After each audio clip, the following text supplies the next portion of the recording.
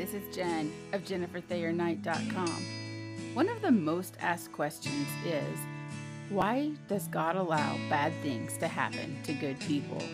The story of Job gives us some insight into this question. This week's post, why does God allow bad things to happen to good people? When I first started getting sick in 2018, every test the doctors did came back perfect. I could hardly walk, my arms twitched, my blood pressure was through the roof, but all tests said I was in peak health. As I continued seeking a diagnosis, I began receiving calls, emails, and visits from friends who thought they had the answer. I know everything presented was out of love, but it became overwhelming. I do this too. We want to help each other, so we offer thoughts on diagnoses based on similar symptoms that we've experienced. In our efforts to support, we don't realize the stress we add. Friends told me of all the doctors I should visit, their theories on what I had, supplements I should take, and diets I should adhere to. Then, when a diagnosis still didn't come, I had others that wanted to pray for me because they thought maybe I had picked up a demon from a place I visited in the Middle East. This friend came over and shared her story of something similar that had happened to her. Don't get me wrong, I believe this can happen. I just didn't feel like that's what was happening at that moment. Again, I felt gratitude for the love they were all showing. I knew they had my best interest at heart, but it was overwhelming. At times, I felt weak, confused, and at a complete loss of what to do next. I had to pray to God to clear out all the voices and guide me to what He wanted. And He did. He sent me to a wonderful doctor, and this was a doctor that was recommended by a friend, and I received my diagnosis in months instead of years. Due to the lack of good testing, many Lyme disease patients wait years for a correct diagnosis. As I've read the book of Job, I have thought about this with his three friends. They came intending to help him, but caused him great distress. Dr. Bill Creasy teaches on Job beautifully. He says that Job is seeking answers to why this was happening to him. We do the same. We want to know why. Job was a good man.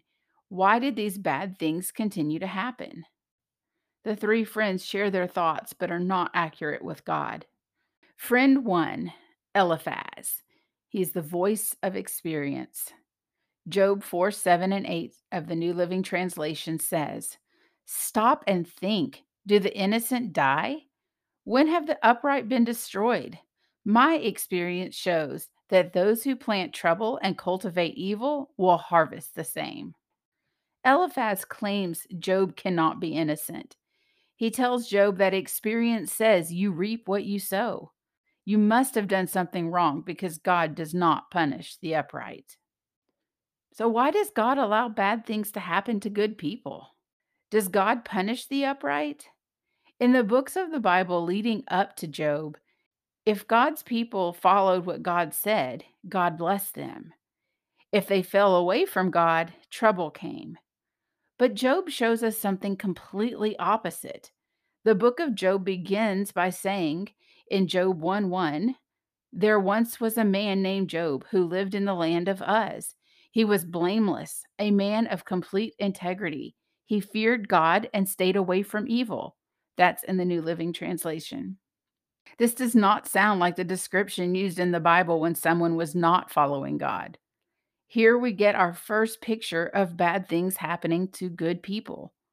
We don't like it. It's not fair, and it's hard for us to wrap our minds around. Friend 2, Bildad, the voice of tradition.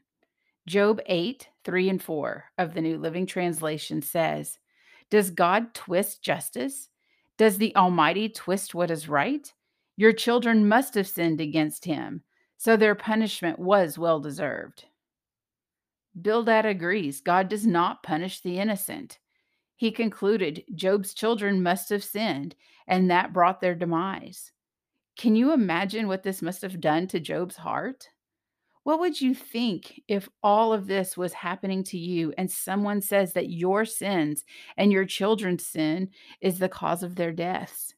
It would probably not help you in the moment. Tradition can often dig us deeper into despair. Traditions can be good, but when we allow them to dictate our actions versus following God, it can lead us in the wrong direction. We need to come to God and ask for his wisdom and not the ways of man. Friend 3, Zophar, the voice of religion.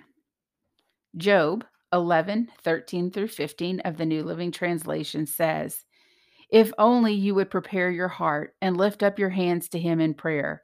Get rid of your sins and leave all iniquity behind you. Then your face will brighten with innocence.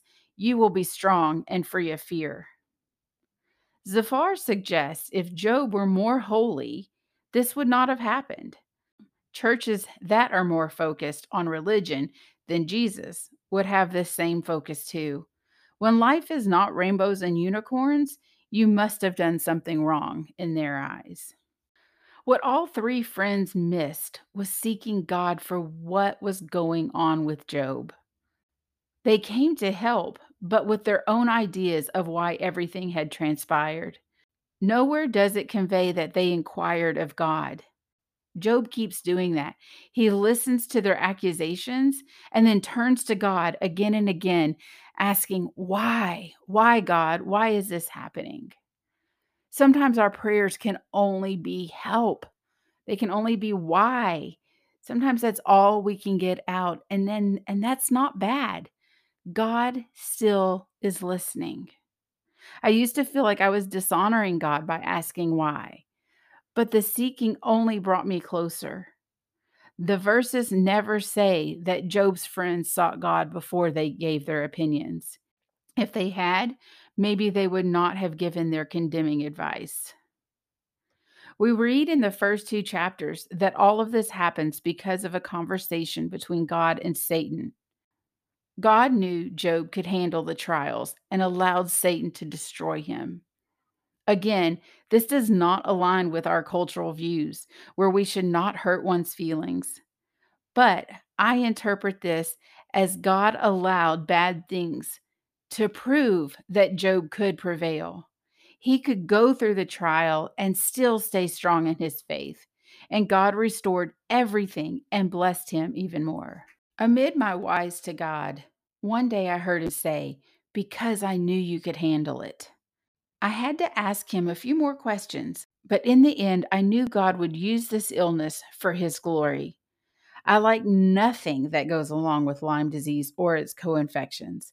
But if God intends to use it to bring others to him, I am honored to know he thought I could handle it. Has God ever used a trial that you've gone through to bring him glory?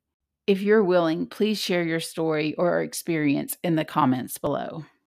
As always, remember you can go over to my website, jenniferthayerknight.com, and ask for prayer on my contact page. I also have a list of healing scriptures that's available to you through the link in the show notes. I encourage you to read those and learn how to pray them over yourself or a friend or loved one. And please feel free to share that link with anyone.